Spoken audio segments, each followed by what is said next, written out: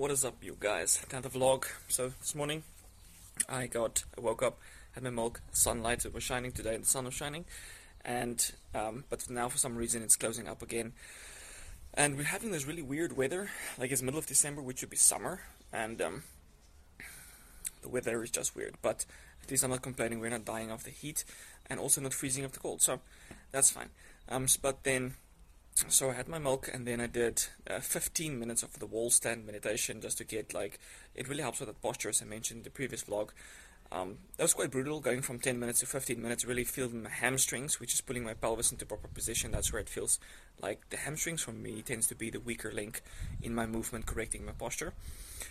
So one interesting thing about standing like that standing meditation, is that if you stand like that and do the proper breathing, I do the 4-1-8-1 breathing, so 4 seconds in, 1 second pause, 8 seconds out, 1 second pause, then you really get this flow up in your spine, and you feel really energized and like euphoric. So I was actually considering doing it as a pre-bed kind of like meditation, getting relaxed and everything, and this one evening, this was the second evening I tried it. I only tried it 2 evenings because I didn't want to relive that experience, but I was feeling very good, very euphoric. And then when it was time to go to bed, I was feeling extremely restless. I couldn't sleep. I was just kind of like so energized, and I wasn't having caffeine or anything. I was just so energized. So definitely doing this meditation in the morning is a much better idea, because I find that just, stimulates your energy so good for the morning. So it's really good. I did 15 minutes a day. I think the ultimate goal would be like 20 minutes, but I'll see. Maybe I'll go crazy and go for 30 minutes on a daily basis, but maybe that's not even needed. I think just 10 to 20 minutes is perfectly fine. Then I did 30 minutes of lying in the sun, which I was a little bit terrorized, is that even the right word? Terrorized by, like, insects while I was lying there, because it was raining, the ground was still a little bit like wet and stuff like that, so it was a little bit uncomfortable, but I got my 30 minutes of sunlight, as I said, every single day. I try to go for 30 minutes of sunlight, and this was the front side. So later today I'm going to do sprints, where I'm just going to be like moving in the sun, which I think is much better than just lying in the sun, because if you're moving, you're also stimulating blood flow in the body and in all the joints, and that helps with so many more benefits. Like, there's a synergy between the sunlight and exercise, so moving while in the sun is better than just lying still. So I'm going to be doing both. So this morning I was doing the front side tan, and later on I'm going to do the sprints in the sunlight. So this is more going to be my back area that's going to get the most sunlight, because I don't always face into the sun. I tend to face away from the sun. So that's up. And I also just had my smoothie with gelatin, the collagen, molasses, a little bit of cinnamon for taste, and some milk, and that was it. That's kind of like my pre-workout, my 1 hour before my workout, pre-workout, and right before the workout I'm going to have, what am I going to have? Essential amino acids. So I got this new product that I'm going to share with you guys this is a company in South Africa that I'm really happy to use. It contains a full spectrum ashwagandha, which I feel works better than kind of like the KSM 66 extract. It actually feels like that boosts my libido, whereas from the other extract I don't feel that same boost.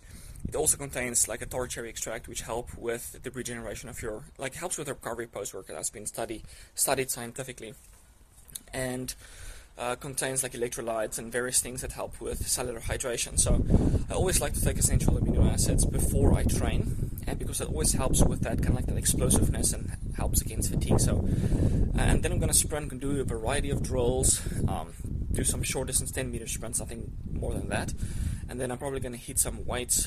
But we'll see how that goes, because I'm also kind of like deloading on push days. I'm only doing pull days because I feel like I've been overworking my delts, and with a lot of back lever work. So a back lever is where your arm is literally like going back behind you, and that puts a lot of stress and strain right here on the deltoid, and I don't want to be tearing something. So I'm training in a movement that I really haven't been training for many years, so this is kind of like a new movement to me, so I don't want to rush it and then get an injury. So I'm going to deload from pushing, so that's going to be military press, bench press, any kind of pushing. I'm going to deload from that this week, and then next week I'm going to add it back in, chill, and see how I feel.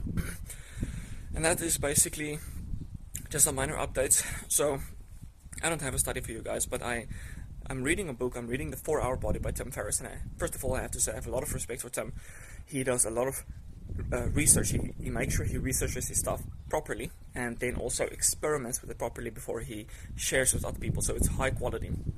But the one thing I don't agree with when it comes to the things he talked about in his diet, he's known for kind of like creating the slow carb diet. And then one of the things he said you shouldn't have is fruit.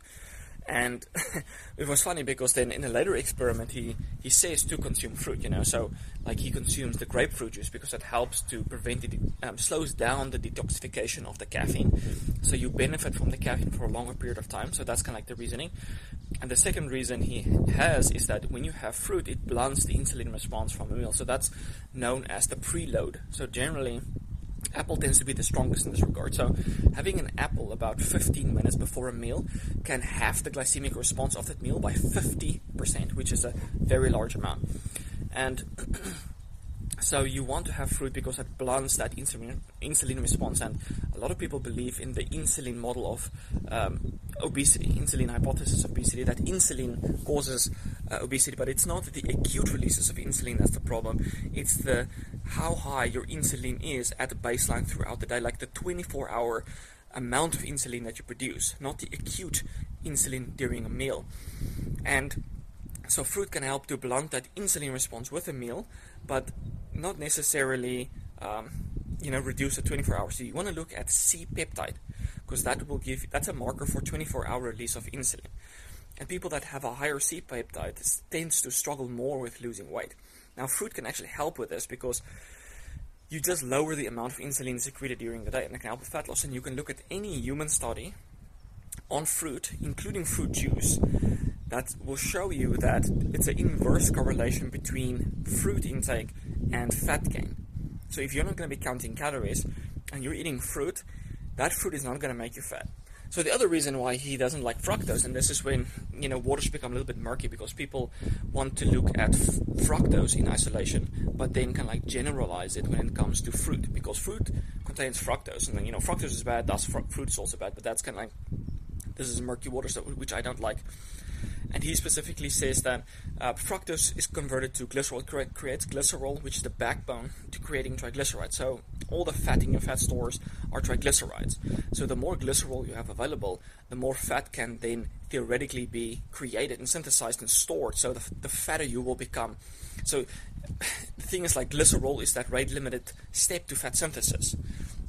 But still, you need that insulin to shuttle that fat into the fat tissue to be stored. But the thing is, like, fruit is very low, has a very low insulin profile and a glycemic load. So when you eat fruit, you're not stimulating that insulin to kind of like create or promote that fat storage in the liver or in the fat stores. So I guess the point I'm trying to make is that consuming fructose or consuming fruit is not going to make you fat. It's not the rate limited step when it comes to fat synthesis. So that's kind of like the only problem I have when that I was been reading the book, and it's just something I wanted to share with you guys, is that fruit, including fruit juice, doesn't make you fat. There's always an inverse correlation with that. And fruit is actually very helpful because it can increase the metabolic rate. It blunts the insulin response. And the reason I say it can stimulate the metabolic rate, so people that are obese tend to have a reduced thermic response to food. So when you eat food, the digestion and everything, it creates thermogenesis. It has a heating effect. Now, obese people tend to have a blunted effect to this response. And consuming fructose, I should specifically say glucose. So when you consume glucose, which is very common, like rice, potatoes, grains, those kind of things that people eat, they have a blunted thermogenic response to glucose. But when you consume the fructose with the glucose, it normalizes that thermogenic response. And when it comes to calories in, calories out, the biggest things that matter is the physical activity and thermogenesis. Those will be the biggest factors that determine kind of like if you're going to gain weight or lose weight. So it's a dumb idea to try to exercise to be lean. You want to stimulate thermogenesis as much as possible. So things like thyroid, fructose, MCT oil, cold water exposure, all those things can increase your thermogenesis and help you to lose weight and stay lean. And also fructose, if I forgot to mention that. So that's my little rant on fructose. If you have any questions, please leave that in the questions below. If you enjoyed the video, please let me know in the comments below as well, guys. Okay, thanks for watching. Check you in the next one.